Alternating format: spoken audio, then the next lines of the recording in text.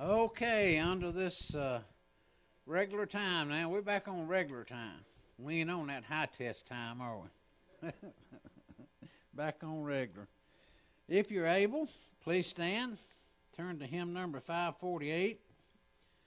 As the hart panteth after the water brooks, so panteth my soul after thee, O God. Psalm 42:1.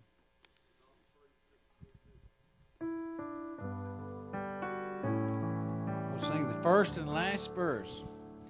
As the deer panteth for the water, so my soul longeth after thee. You alone are my heart's desire, and I long to worship thee.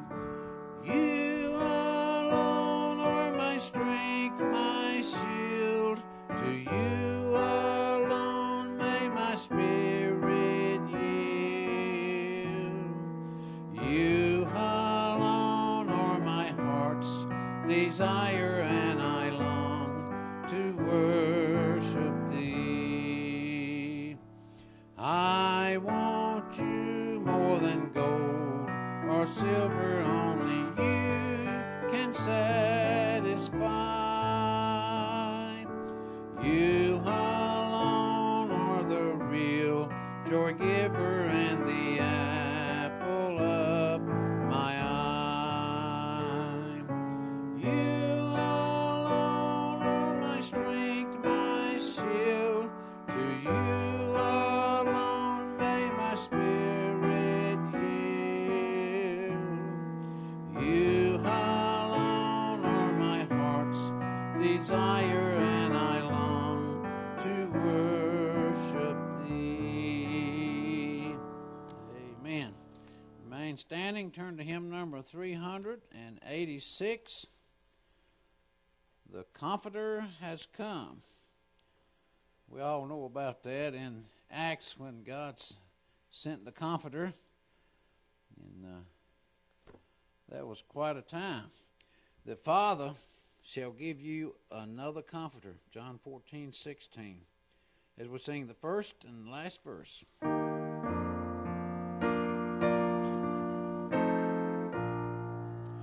Oh, spread the tidings round, wherever man is found, wherever human hearts and human woes abound. Let every Christian tongue proclaim the joyful sound. The Comforter has come. The Comforter has come. The Comforter has come. The Holy Ghost from heaven, the Father's promise given. Oh, spread the tidings round, wherever man is found. The Comforter has come. Oh, boundless love divine, how shall this tongue of mine to wandering mortals tell the matchless grace divine, that I, a child of hell, should in his image shine. The Comforter has come. The Comforter has come. The Comforter has come. The Holy Ghost from heaven, the Father's promise given. Oh, spread the tidings round, wherever man is found. The Comforter has come. Amen. You may be seated. Now, for the most important part of the service, seriously, our pastor, Joe Bryan. preaching of God's Word. Well, I'm going to make up and give y'all that extra hour tonight. No, just kidding. I still got that extra 6 hours or something, wasn't it, Doug? I remember a few weeks ago. That's right. We'll keep tabs. We'll keep a tab going. But anyways, let's go ahead tonight. I want to open up in prayer, and I want to thank you guys for today. It's always such a good day to be in the Lord's house and to sing in the morning and hear the preaching and come back tonight. And now we're coming back and it's dark, so I know it's going to keep a few people away. But when the summertime rolls around again, that'll keep more people away because the weather's too good or the weather's too dark, the weather's too bright. It's too much rain. There's too much perfect weather. I don't know. But I'm thankful that you guys are here and with us tonight, and grateful that we can gather and worship the Lord, and thankful for what He's done today and what He's going to continue to do in our lives. I want to encourage you and remind you as well, before you go tonight, challenge you to go over to those calendars in the back and sign up to be a part of our 52 days of prayer. And you can do a morning or evening shift, whichever one you like. And all it is, it's just committing and saying, hey, I'm willing to pray, and I'm signing up, put my name there, stamp it down. I'm praying this time for our church. And even if you don't sign up on it, I encourage you to still pray, but I also do encourage you to sign up for it. But it's just something we can look back on and just to see how the Lord took a wide group of people from different walks of life, even different thoughts and different ways of that they even live life day to day, and that they decided, I'm going to commit even just 15 minutes to this whole thing and pray earnestly. I believe God will bless you and bless the church for it. If anything, it won't hurt you and it won't hurt us, but we can always use the other prayer. But let's pray tonight, and let's as well remember the Royal family. Spent some time this afternoon with them. They're going to be taking Christina off life support this evening, and the family's very, very much struggling. They had just planned to bury their father, to have a service for him this past Saturday. Several of the family members got COVID, and then now Christina is in the process of passing. And so definitely pray for them, and they're definitely struggling. They've had a lot to grieve over the past few weeks and still have a long ways to go. But thankful the Lord's been good and able to allow me to get some good conversations and prayer with them, and so the Lord has used it. But let's pray tonight. Ask God to help us as we open up His Word, and we'll study a few things tonight, and hopefully we get a few things to chew on as we start off our week. Now let's pray. Our gracious Heavenly Father, we thank You for this night. Grateful for another day of life, that we could come to church, Lord, to Your house, Lord, to experience Your presence and experience Your Word today, and to lift up our voices in song to You. And Lord, we're grateful that we can sing about these mighty truths found in these songs and found in these Scripture, Lord. And Lord, that as we open up Your Word, that tonight You would open up our hearts to it. God, I do pray for each person that's here tonight, and Lord, that You would bless them and encourage them for their faithfulness at coming out. And God, that You would just give them some truth tonight that they can use in their life and apply to their hearts and apply to their lives. And God, I pray that as we prepare to end this week and begin the next, God, that You would use us and prepare us for the things to come, that we would be more faithful. And Lord, especially as we're about to embark on this prayer initiative, God, that You would bless the church and prepare us for what it's going to look like to pray. And Lord, that as we're going through these days, that we would not wane in the excitement, that rather, Lord, we would get more on fire and more hot for You and for prayer, and Lord, for seeking Your face and for seeking Your Word, and God, just to know You. And Lord, that You would lay out a clear vision and path for us to go, and that, Lord, that we would be burdened for the lost, that we'd be burdened for one another, and Lord, that You would bless our church, Your church, Lord, in this process. God, we lift up this night, lift up the Royal family to You, and as well as many others who are suffering and going through hardships and loss. But God, we thank You for being good and gracious and faithful to us. We ask all this in Jesus' name. Amen. All right, we're going to continue tonight, after a few weeks kind of off kilter here, back in our Words of Wisdom series. But tonight we're actually going to start, instead of over in Psalms, we're going to be over in Proverbs chapter 1 tonight. Proverbs chapter 1. Tonight we're going to be looking at verses 1 through 6 over here in Proverbs chapter number 1. The first 6 verses that we're going to look at tonight, which are going to be dealing with sort of the purpose statement or the whole meaning of the whole rest of the book of the Proverbs. I want you to know and go ahead and get a couple things down pat here. Proverbs are not fortune cookies, okay? All right, those are fortune cookie little sayings, okay, that got little bingo numbers on the back or whatever, tell you what to play in the lotto. Just eat the Chinese food, eat the cookie, throw away the fortune in the fortune cookie, and you'll be fine. When we come to Proverbs, this is something that God has given to us, but I want us to address here, and we're going to deal with it in verse number 1, what a proverb actually is, its importance, its usage, and as well of the truths that are found in here are going to be very generalized truths. Now, what we're going to see, just to give you an example, is we know the proverb that if you train up a child in the way that he should go, shall not depart. But let's understand the Proverbs as a whole.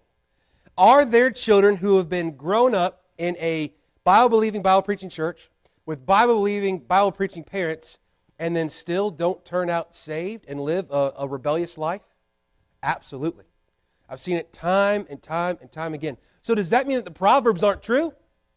No, the Proverbs are still true. But what this means is that these are generalized statements. This is not a cover-all blanket that says, this will certainly happen, because I've seen more kids grow up in church to leave the church, never to return, than I have kids who have never been in church, be brought to church and come to know Christ and stay in it.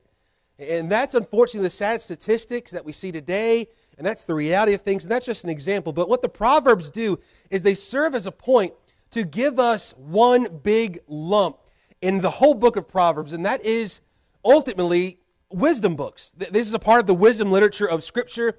It is to make us wise.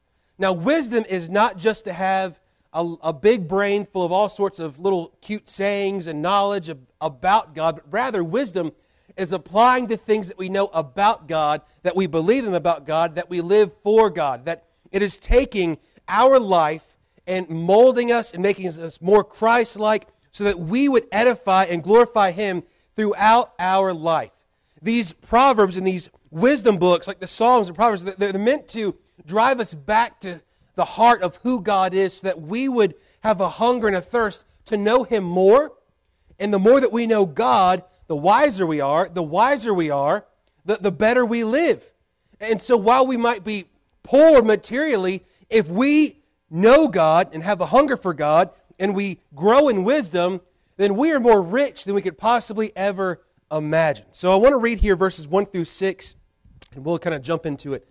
This is the Proverbs of Solomon, the son of David, king of Israel, to know wisdom and instruction, to perceive the words of understanding, to receive the instruction of wisdom, justice, and judgment, and equity, to give subtlety to the simple, to the young man knowledge and discretion. A wise man will hear and will increase learning. A man of understanding shall attain unto wise counsels. To understand a proverb and the interpretation, the words of the wise and their dark sayings. Now, first of all, verse number 1 gives us sort of the title. The Proverbs. It gives us the whole title of the book and starts right there. Boom. The Proverbs, it says, of Solomon, the son of David, king of Israel. We know Solomon, of course, here is the son of David, the kingly lineage. There is an immense amount of wisdom that happens here from both men, but it gets passed on not because you can inherit wisdom, but rather that both knew the Lord and walked with the Lord and had a relationship with the Lord. And these Proverbs are going to be given, and we're going to see a little bit in here just a moment. I'll read for you a couple of scriptures here, but the phrase, the Proverbs here, the meaning of Proverbs, it means to become like or be comparable with. Now, as we read the book of Proverbs, which there's 31 of them, and if you wanted to, you could take a month that has 31 days and read a chapter of Proverbs a day. And I encourage you to do it. That's a lot of reading plans and things that some people do. It kind of gives you some different things to chew on, to meditate on, some little truths, some little nuggets. And you could do that really every month. You could kind of cram them in, even to the months that got 29 and 30, right? Yeah, okay, there we go. I don't know how many months are in there. I know Monday, Tuesday, Wednesday, Thursday, Friday, Saturday, Sunday, and the rest of that stuff, I don't have a clue. But we look here, these Proverbs are going to be used for our wisdom, for edification, to draw us back to knowing God. Here, these are generalized statements to be pondered, to be meditated on, that contain truth pointing to a practical spiritual walk. To be honest with you, you could take the Proverbs, and even, especially as it goes through each individual little proverb that says, you know, something is like this, which produces this, and that's a whole sermon in and of itself. A sermon is to bring truth, exposit the Scripture, tell us about God, tell us about our condition, sort of thing, and then to give us the application. I always tell people, if we were to boil down preaching, it is to be our context, our content, and our connection. to each other. How does that apply now to me? How do I put that truth into practice? The Proverbs are basically walking little sermons. They are one little nugget of truth to give to us so that we would ponder on them, think about them, to meditate on them. I've often thought, honestly, about doing something different to where to try to write a sort of devotional for our church people where we would have something geared to where we would ponder and dwell and have little devotions on what we've been preaching through and what we're going through, so that we are constantly going through about who God is and what's going on and why God is working the way He is and how this affects me, how this should change me. We often do one of two things. One, we want only the practical where just tell me what I need to do, right? Give me steps 1, 2, and 3, and that's what I'll do. I won't worry about anything else. Or we get so full of just knowledge that we forget the practical part. We get all the knowledge without any actual wisdom of applying it. We can have a whole bunch of knowledge, we can have a whole bunch of doing, and still miss out on wisdom, actually knowing, obeying, and applying the Scriptures. One commentator writes about Proverbs that they are wonderfully successful at being what they are, Proverbs. They are not failed prophecies or systematic theologies. Proverbs, by design, lays out pointed observations, meant to be memorized and pondered, not always intended to be applied across the board to every situation without qualification. So we have to understand each proverb as we come to it, its interpretation, the understanding of it, the application of it.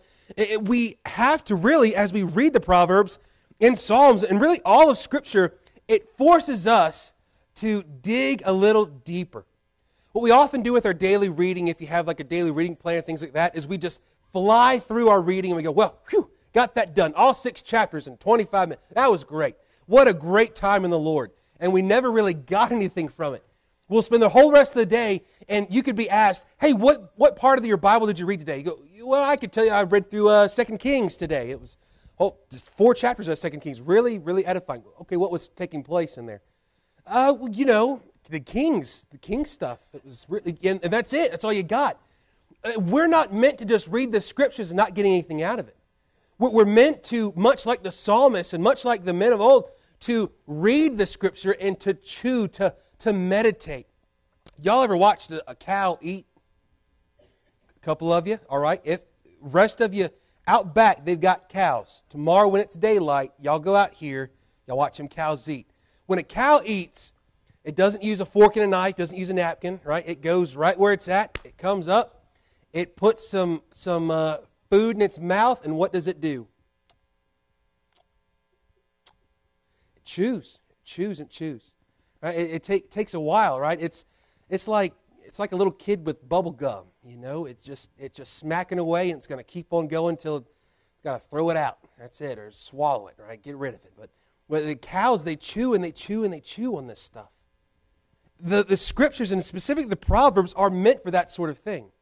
It's meant for us to take this truth and to chew on that, to meditate on it throughout our day. I believe it's especially applicable to those of us who going about your day and come 2 o'clock, you've gone through your lunch break, your boss has gotten on your nerves, or your project that you're trying to do isn't going right, and now you're just trying to make it through the next few hours of your workday. What do you need there? You need something to chew on, don't you? That's why a lot go back to coffee or they grab a soda to kind of get them through the rest of the time. What we need, though, spiritually is the same sort of thing, but instead of a Coke or a cup of coffee, we need the Proverbs, we need Psalms, we need these wisdom literature books to chew on, to get us through these little problems and these little bumps in life. The whole point of the Proverbs is to give us an object lesson or comparison to teach us wise living, these words of wisdom, words to live by. Now, when we look at Solomon was able to write these not because he was naturally the most intelligent person in the world, but rather because there was a time when Solomon could have asked the Lord for anything, and what did he do? He asked for wisdom. I believe we need some more of that, certainly, don't we? Wisdom doesn't just come, mind you, by age, but rather it comes through knowing God and obeying God. 1 Kings chapter 4 tells us this about Solomon. He spoke 3,000 proverbs, and his songs were 1,005. And he spoke of trees, from the cedar tree of Lebanon, even to the hyssop that springs out of the wall. He spoke also of animals, of birds, of creeping things, and of fish, and men of all nations, from all the kings of the earth. who had heard of his wisdom came to hear the wisdom of Solomon. There were those who during this day would travel literally hundreds of miles, walking or caravans to come and try to learn and glean some knowledge from Solomon. And you and I, you know what we get to do? Open up the Bible to read. And we often so neglect it, but I believe that the Lord richly blessed him because he was willing to ask God for something that others could have asked for but didn't ask for. He asked for wisdom. You and I ask God for an awful lot of things, but oftentimes we don't ask for wisdom. We might ask for wisdom, Lord, help me make the right decision, but we don't ask God for wisdom for our whole being, our whole life. Solomon knew that he needed it if he was going to continue this godly lineage and legacy. And of course, we do know about his life that he would certainly have plenty of faults and failures throughout it, as you and I do as well. But we should be seeking wisdom. No one in here today would say, I want to live the most idiotic way possible, to barely skate by the skin of my teeth, and then just to make it out alive. That's it, right? It doesn't work that way, right? We need wisdom. We would all say we want to be wise. We want to grow old and wise, old and better, not old and bitter, and not have that wisdom. We want to earn it. We want to know about God. We want to know about life. Now we come to verse 2. And we're going to get several things here that you can see and kind of underline a little bit. I mean, to know, to perceive, to receive, to give, and a wise man are going to be kind of our basis of everything. First of all, to know. To know. To know means not only to have an intellectual understanding of truth, but then to obey and observe and experience it. We talked a little bit about it in Sunday school this morning. It is to accept something. It is that we know something to be true, but we put it into our life in practice. If there's ever been a practical book to live by, it's the book of Proverbs. He's going to give us a truth, give us a comparison, give us a sort of picture in our mind, and then say, you go live it. If you claim to be a wise man or want to be a wise man, you will not only hear the words, but do these words. You will allow God to direct your paths. You will follow the Lord in all things. You will trust Him in all things. You will hold fast to His word. You will use logic and the brain that He gave you to come back to trusting God in all things. To know. He says, though, to know two things. First of all, to know wisdom. In the book of Proverbs, wisdom signifies skillful living, the ability to make wise choices, and live successfully according to the moral standards of the covenantal community. The one who lives skillfully produces things of lasting value to God and to the community. Now, when you and I are a little bit younger, we tend to not think about needing wisdom, do we? As a matter of fact, nor do we think about, as this commentator talked about, skillful living, or being able to make wise choices, or to live according to moral standards. Right? We would certainly say that we don't live in a wise world. We have a world that's full of the ability to learn knowledge, right? We've got Google on all of our smartphones. You can go right now to Google and type in anything, and you can get an answer, whether it's right or wrong, it's there. Thousands upon thousands of pages giving you all these tidbits of information. You can find out the weather at a click of the button, and even find out what the weather's supposed to be like for the next 2 weeks. Anywhere in the world, mind you. We've got so much knowledge at our hands, but yet we have no real wisdom. We believe the issue at hand is because we don't want wisdom, because wisdom would make us change our life.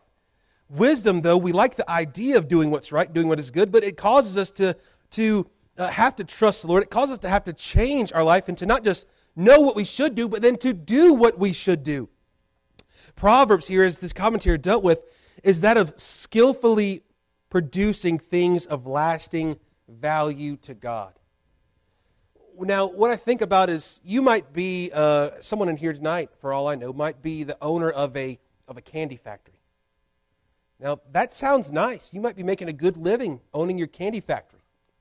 And the only thing you might produce in that candy factory is gobstoppers. Not even the everlasting gobstopper, just the regular old gobstopper.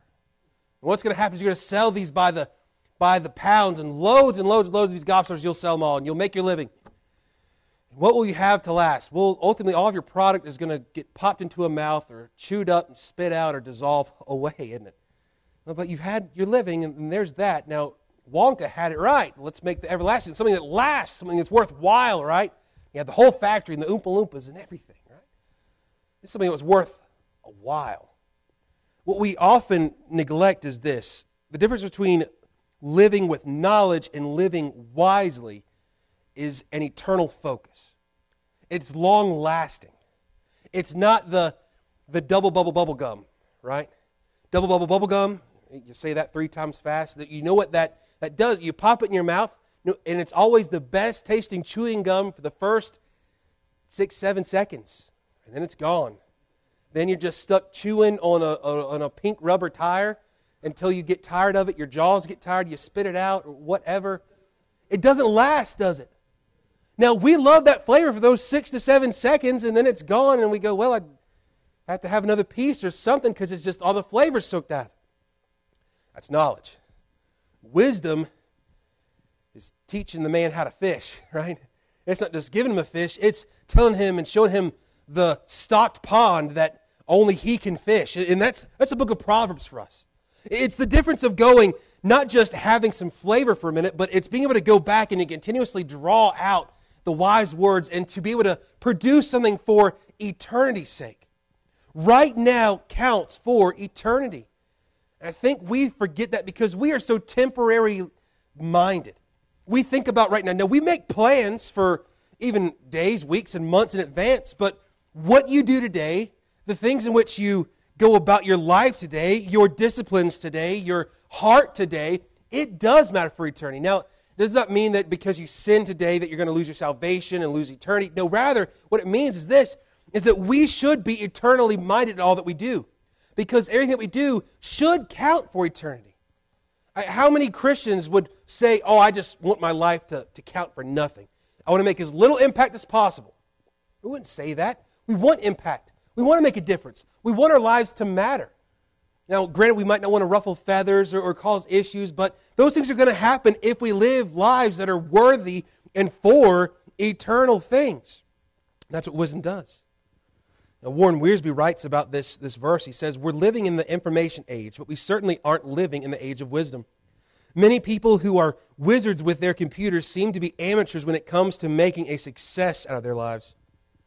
And once again, we have a generation, and my generation included, that has had more ability to have knowledge than ever before, literally at the type of a keyboard, but yet has no wisdom because they don't know how to apply it.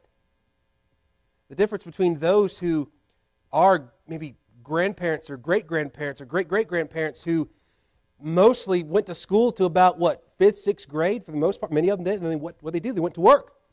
But yet sitting down in a rocking chair next to them and you'd listen and talk to them and they would be wise beyond anything we'd ever heard. Because they knew about life.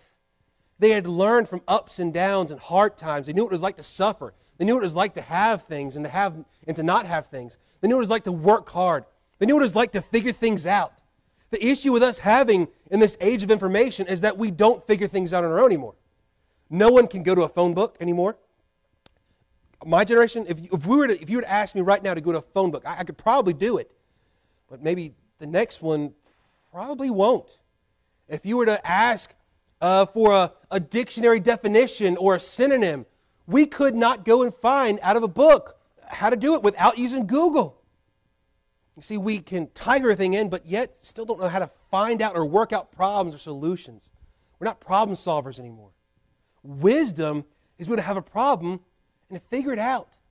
Not to just get out of the problem, rather to work through that problem, to find the solution, to find the answer, and to do so wisely, skillfully, tactfully.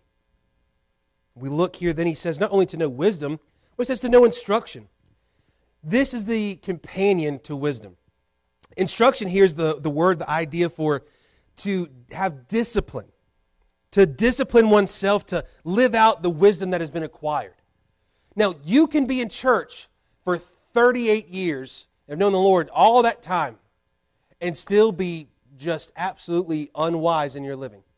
If you've never applied anything, you've heard everything there is to know, you've sat in all the Bible studies, you've sat in all the classes, you've sat in all the conferences and all the revivals, and still you might not have any wisdom whatsoever because you don't apply it to your life. You go, I have no assurance.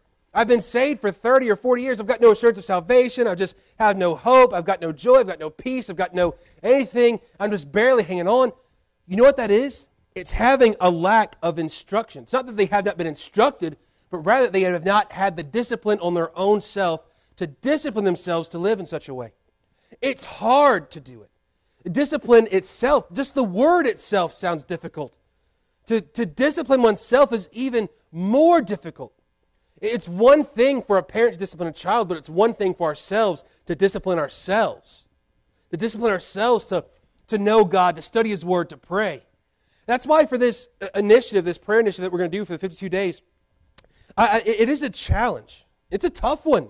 It's a difficult undertaking to go, all right, 15 minutes. That sounds like a whole lot, right? Quarter of an hour. And then you get like 3 minutes into it and you're going, oh man, I'm all prayed out. I haven't prayed this long before. And so what do? It takes the discipline to do it, doesn't it? It takes discipline to wake up and to go exercise, or to go to your kitchen table with a cup of coffee and to read your Bible and to pray. Or it takes discipline to sit in the evenings at the dinner table and have devotions or prayer, or to talk about things you're thankful for, or to turn off the news, or to go witnessing, or all these things that we know are good things. But to do it takes discipline. It's hard work. It begins with knowledge and understanding of this is right, this is wrong, this is what I should do. And then the next step is to go, now I've got to do it. And that's where the rubber meets the road. That's the stuff that everybody wants. But the hard thing is to do what is actually right is really, really hard to do. Real wisdom is demonstrated, it demonstrates itself in a disciplined life. Real wisdom is a disciplined life. It doesn't mean you're a hermit. It doesn't mean you have to be Amish. What it means, though, is that you live a life disciplined before God, that you know who He is. You desire to know who He is. You take the time and the effort and the energy that it takes to know His Word, to spend time in prayer. Prayer does not and will not come naturally and easy to you. The first time that you sign up for that 52 days and you go, okay, this is my morning for 15 minutes, it's going to be hard. It's going to be difficult. It might not even be fun. But boy, is it necessary. And boy, is it good. Because it will discipline you to see that, wow, there's much more to pray about than what I thought. Or as I've begun praying, that the Lord begins impressing things upon my heart. And now, here I am. I'm 16 minutes into this thing and can keep going. And how enjoyable that prayer can be, but yet it can be still so difficult to do because it takes the discipline to stay focused and to stay committed and to do it again and again and again. No one becomes Miss America or Mr. Universe by not being disciplined, right? They have to go through it over and over and over and over and over again. Think about Arnold back in his heyday of bodybuilding and going through all that stuff. What do you have to do? Eat all the raw eggs and protein shakes and lift all the weights all the time. It takes time, effort, energy, discipline to do it. No one wants to get up early in the morning and chug a dozen eggs and then go work out. But if you want to be Mr. Universe, you've got to work out. You've got to discipline your body and your mind to do so. And he says the next, to perceive. He says to perceive the words of understanding. The words of understanding here, the phrase, it is to discern what is good and evil, profitable and worthless, helpful and harmful. It's the idea of to have discernment. Perhaps one of the gravest issues of our day in Christianity is that very few believers have discernment anymore. I would say the reason why most believers don't have personal discernment when it comes to the Bible, the false Bible teachers in the world, or how they should live their lives, is because they have not first gained the knowledge and the wisdom of God or disciplined themselves to have such discernment.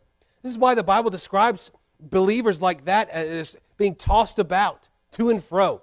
They're tossed about with the waves, they're tossed about with the wind, they're tossed about with the weather, they're tossed about with all sorts of false doctrines and whatever's popular or enjoyable in the day. We're not called to be tossed about. We're called to hold our ground. We're called to know the Lord. We're called to be discerning. We are to be able to discern the times and should be able to. Jesus looked at the Pharisees and He said, you can look at the sky and tell me the weather or what the seas will be like. You can look at the moon, the stars, and tell me what the tides will be like. He says, but here, basically, I'm standing before you, and you have no idea the day and age of which you're living in. That the Son of Man has come today. That the Word of God is being fulfilled today. No idea. Many believers are just like that today. They have a lot of church in them. They have little to no discernment. It takes discipline to get discernment. We need both, but it goes in order. And he says then in verse 3, to receive. Now this one covers a little bit of ground here. He says, first of all, to receive the instruction of wisdom, justice, judgment, and equity. We've got several things going on here, but the idea of the instruction of wisdom, it is to receive, is the idea to accept the truth and faithful obedience. The idea can be seen in Proverbs chapter 2, verse 1. My son, if thou wilt receive my words and hide my commandments with thee. And he goes on, he says, then shalt thou shalt understand the fear of the Lord and find the knowledge of God. For the Lord giveth wisdom, out of his mouth cometh knowledge and understanding. We have to receive this. It's not something that we're just born with. You have to literally work at getting it, work at receiving it, to understand these things and believe and see. God has given us wisdom, but it's found in these pages. But you won't have that wisdom if you don't get inside these pages. And I'm not talking about, like we said earlier, of just reading blazingly fast, but rather of getting in and chewing and meditating on what is offered here. The one who truly receives these words will produce a life full of doing what is right, just, and fair. The idea of the words justice, judgment, and equity are very important here. Today, this would certainly be a popular verse with many of those who are of the woke culture to say, justice, judgment, equity. Those are all great buzzwords right now in our day and age. But what do they actually mean? The idea of justice, and we have to understand that there is not different kinds of justice. There is one justice, and it is God's justice. It is that which is right. The word justice here means what is right or righteous. The same word in New Testament is translated righteous or righteousness. So we look, it is to know and to receive, to accept that which is right. Well, what is right? What God has to say. What is wrong? What He says is wrong. It's very clear. It's very elementary. The second is judgment. We must know the way in which God judges, the way in which we should judge. It is said, judge not, lest ye be judged. And the whole rest of the chapter is left totally out. We are called to judge.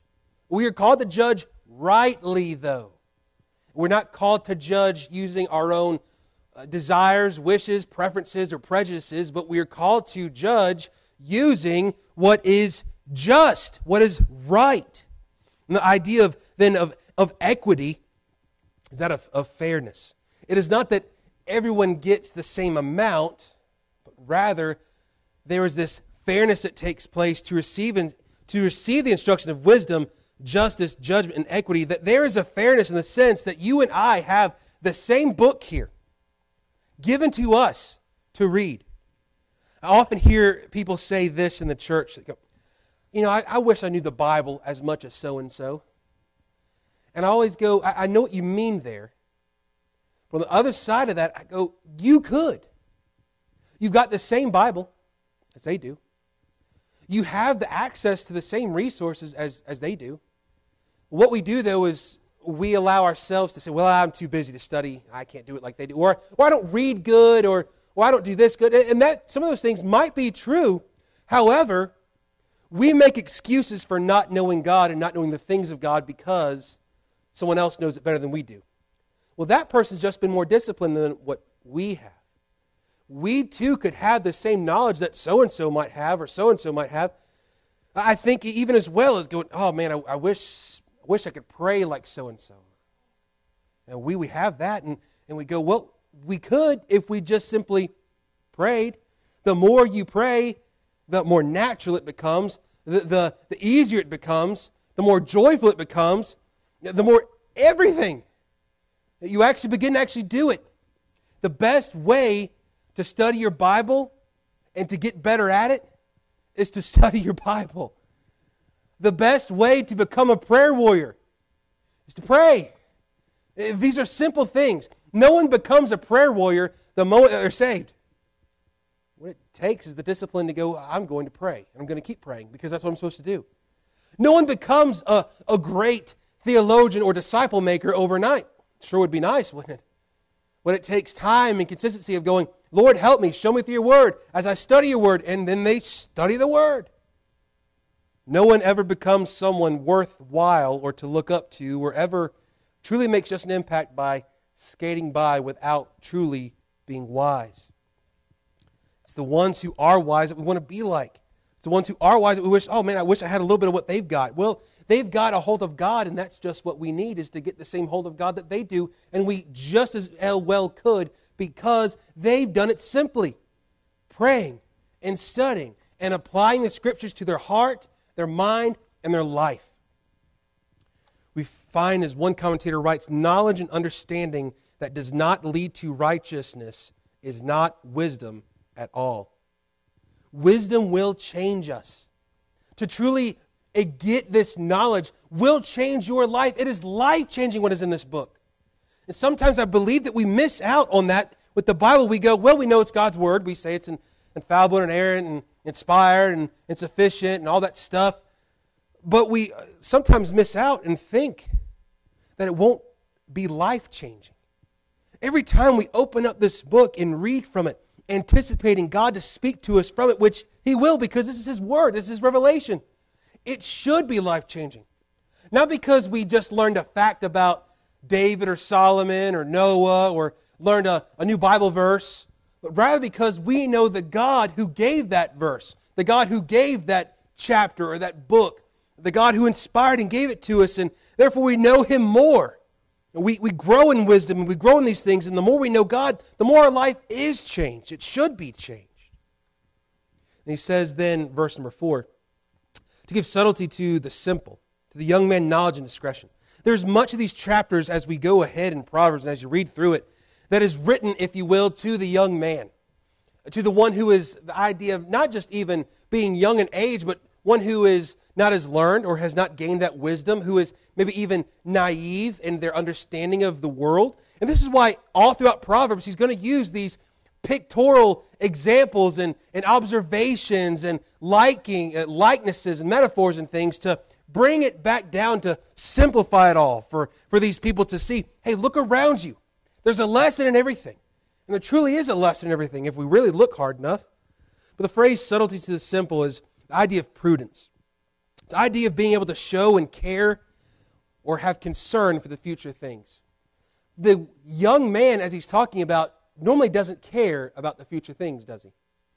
You think about back to your teen years or your younger years, maybe even before you knew the Lord, maybe. You didn't care near as much about the future. You weren't planning retirement, were you? You weren't thinking, I'm 16 now, I should probably be looking at life insurance policies, probably a good time now as any. You weren't doing that. But you were thinking, how can I get quick cash fast, right? How can I get a car? How can I impress that boy or that girl in my school, right? That was it. Everything else, it's out the window. You weren't thinking past the next day, let alone the next minute. You were living just fast and going, thinking, oh, that's how life is. It's great. And then what happens, you get out of high school, you start going, and you realize life is much more than today. Then that's when you start looking at health insurance or life insurance and all these things going, wow, I really got to start planning for the future, huh?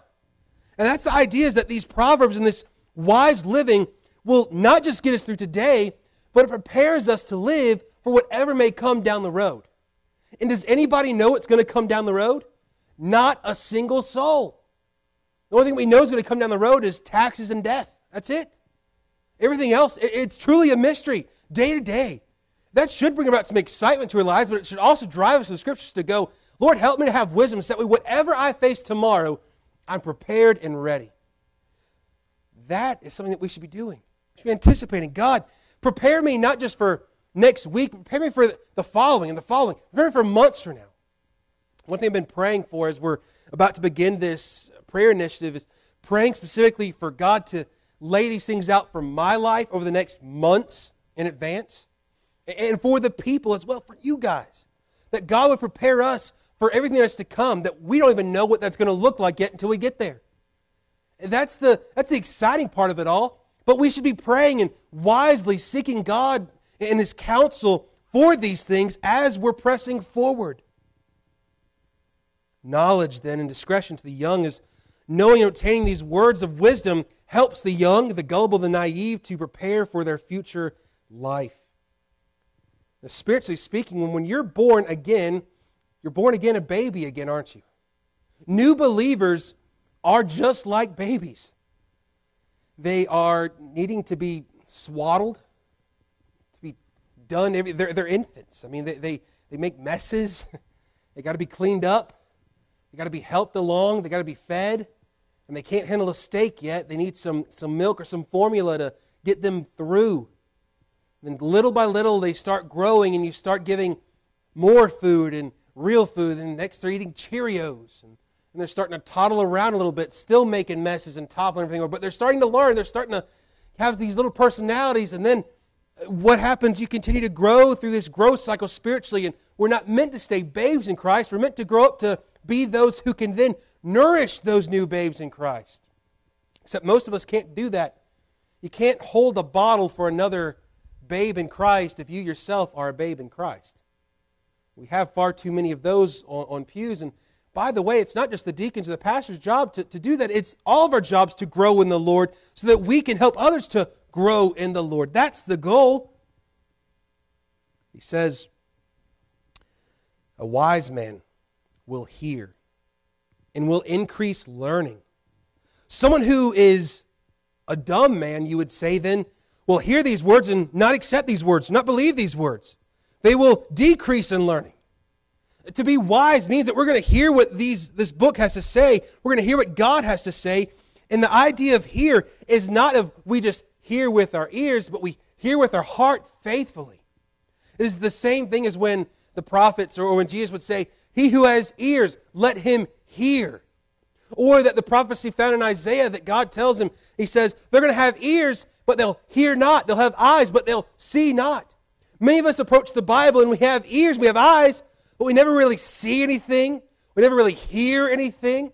And it's not because this has changed or this doesn't have what we need or it's not relevant, but rather because our ears are stopped up or our eyes are closed.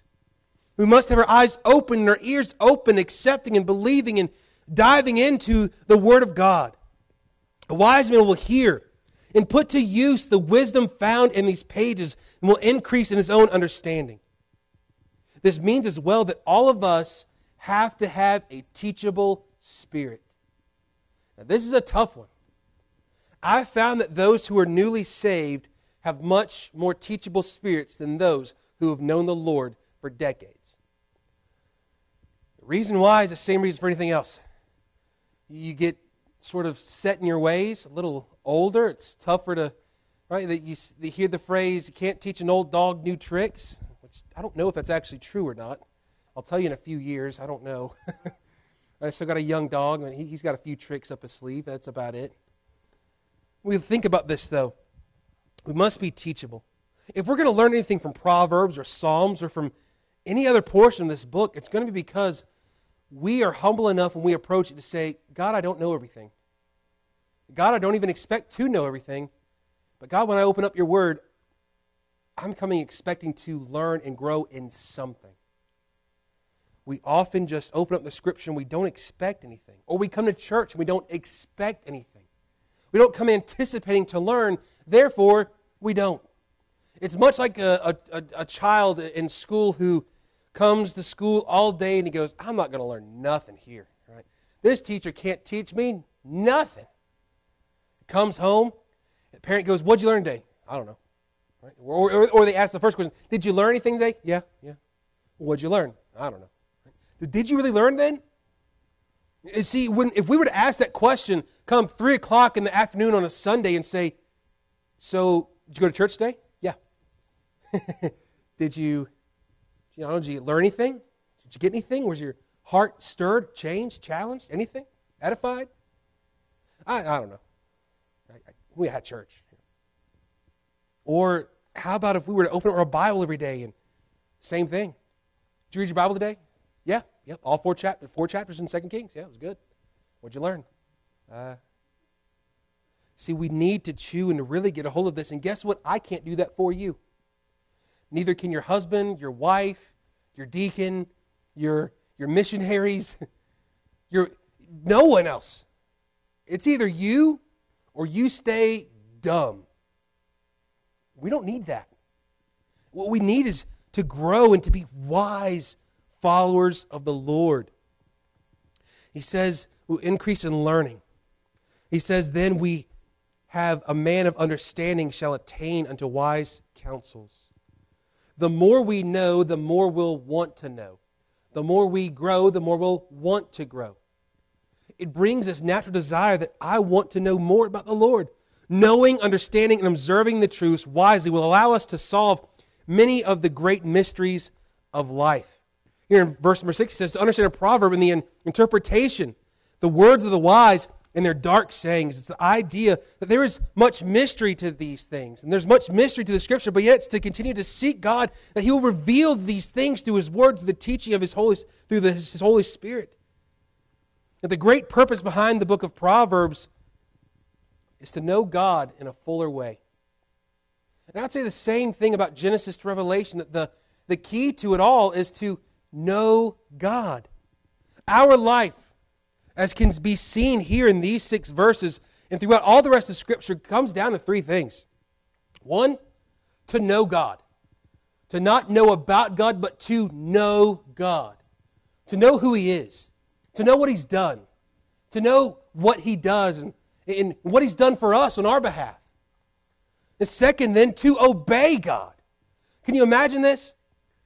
Adam was a very knowledgeable individual. Adam in the garden was perhaps the smartest man alive at the time. Hold for crack that joke. He was the only man alive. All right, so he's the smartest. Okay, there you go. For the rest of you guys, you'll get it next week. Okay, Adam being the only man alive was the smartest man alive. Insert laughter there. Thank you. All right, let's move on. Okay, so Adam, the smartest man alive, had all the knowledge that he could possibly have, but he had no wisdom, did he? He knew the one rule that God had given. But what did he do? Disobeyed, which is not wise living. Wise living is to not just know what God says, but to do what God says because of who God is. Adam failed in that, we failed in that, but we should certainly strive to go, boy, how much different the world could be, let alone our own personal lives could be, if we didn't just hear what God says, but we did what God says because of who He is. And lastly, our life is about and solely about the glory of God. You will bring God glory the more you know Him and the more you obey Him. If you don't know God and you don't obey God, there will be no glorifying God. And so if we are going to glorify God in our hearts, in our homes, in our churches, in our community, what it's going to take is us choosing to discipline our hearts and our minds and our bodies to know God more so that we would obey God more because of who He is, so that in our life He would give us wisdom, that we would give Him glory. May we not miss this as we study the Scripture. Whether it is Psalms or Proverbs, or whether it is Genesis or Revelation or anything else in between, know the goal. And the goal is God. In all things, through all things, and for all things. And to Him be all glory, riches, and dominion, and power, and honor, forever and forever and forever and forever. So tonight, may we choose in our hearts to go home after we sign up on the 52-day prayer initiative. And maybe we can bring our hearts to the place where we wake up and say, God, help me be disciplined today. Not help me to be disciplined today, right? We're trying to avoid the disciplining hand of God, but we want to be disciplined so that we would know Him and obey Him to glorify Him. So that we would be able to say that we are living wisely. Because there's another generation behind us and behind them waiting. Is in desperate need not just of knowledge, but of wisdom. And we must teach them. But in order to teach them, we must first be taught. In order to be taught, we must first be willing to learn. May we go home and ask God for help. And He will. As Solomon said, Lord, give me wisdom. Believe before we open up our Bible, before we even pray, before we even walk through His back doors, God, give me wisdom. God, give me what I need today, in this moment, in this hour, for this need. Lord, You alone can do it. May we believe it. God certainly will, because that's who He is. It's what He does. Come expecting wisdom. Come expecting a heart change. and it will be there. And I believe that would change church.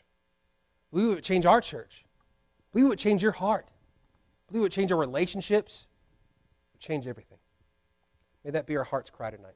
Let us pray. Our Heavenly Father, we thank you for this night. We thank you for your goodness. Thank you for the wisdom found in your word. God, help us not neglect it. Lord, we go so flippantly to your scripture and we read through it to say that we read it, but Lord, we often miss out on what you really have for us. Help us in our prayer life, Lord, as we go from this place to be prayerful for our church, for our community, for each other. Help us to be praying to you, God, that you would give us wisdom, that we'd be obedient to you, Lord, to know the difference, to be discerning, to be wise in our life, to be thinking about not just today, but to be thinking about the eternal things. Help us to not be so earthly minded, but to think about the heavenly things, God, that we would long and look forward to being with you one day. To know that one day we won't have to worry about disciplining our bodies or our minds anymore, but we will be in the presence of wisdom itself, our Lord Jesus Christ. Lord, we thank you for that promise. Help us as we go now from this place to be safe on our way home. Lord, throughout the week that you would use us, guide us, and direct us, and strengthen us. We ask all this in Jesus' name. Amen. Thank you all for coming tonight, and I appreciate you all, and you guys have a great evening, and we'll see you guys Tuesday night.